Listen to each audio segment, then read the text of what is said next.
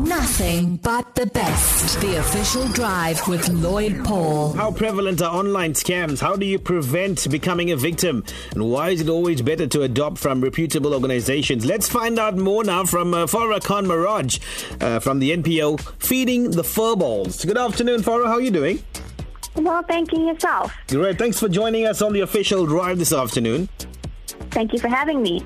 Now, in a recent case, the Durban North Police say a man was scammed out of 4,300 Rand in basically seeing an advert online, and then the victim had paid the money as a deposit for a new cat. Now, after that money was deposited, the alleged seller cannot be reached. Are such cases common, Farrah?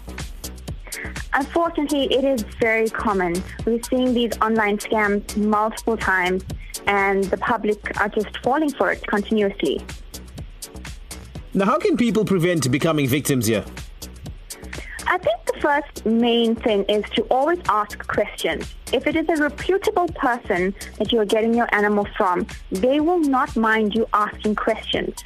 Plus, you should ask to see that animal in person before handing over any money. Now, Farrah, is there still this impression that certain breeds of dogs or cats are better and that comes at a price? Well, that is true. I cannot stop someone from wanting a particular breed of animal for whatever reason, temperament, health, or just their fancy. But even if you're buying a pedigreed animal, you would not find a reputable breeder posting on Gumtree or OLX. And then, too, you should ask to see the animal in person before paying any money. Right, so key factor there, you got to have a look at the animal in person, personally that is. So, we're looking for a pet, right? Why is it better to go through a reputable organization? Well, one, you're saving a life.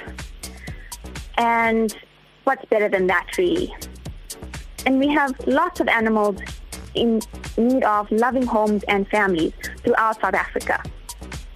And I can guarantee you will find one to fall in love with.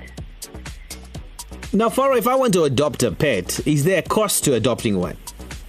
Yes, there would be a cost to adopting one. And it is in your right to ask, what does that cost cover? Right. Now, what about contracts? Things like contracts, do they come into play? Yes, there would be.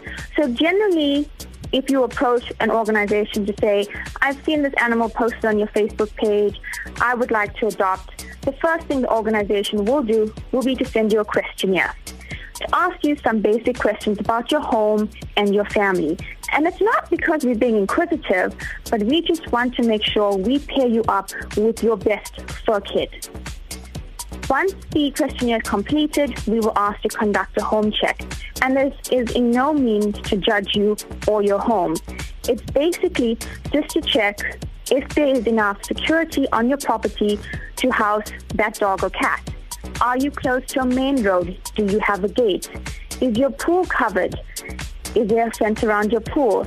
And something we also take note of when we do a home check is the atmosphere with the other animals on the property if you already have pets.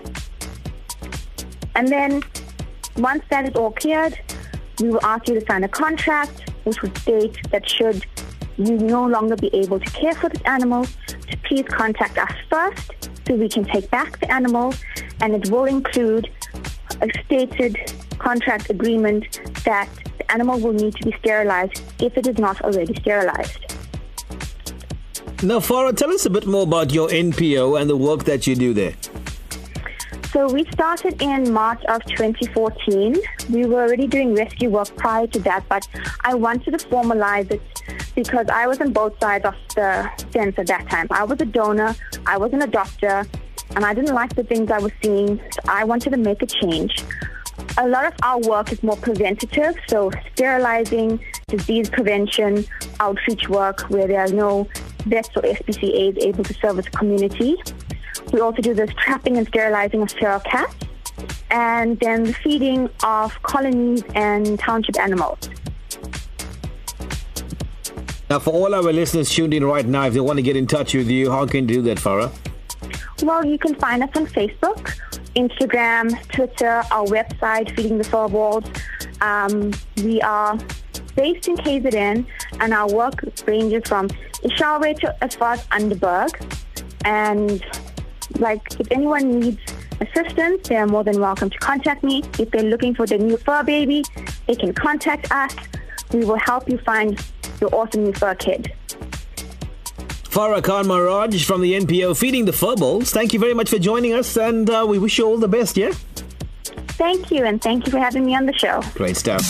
Lotus FM. Yeah. Share the experience.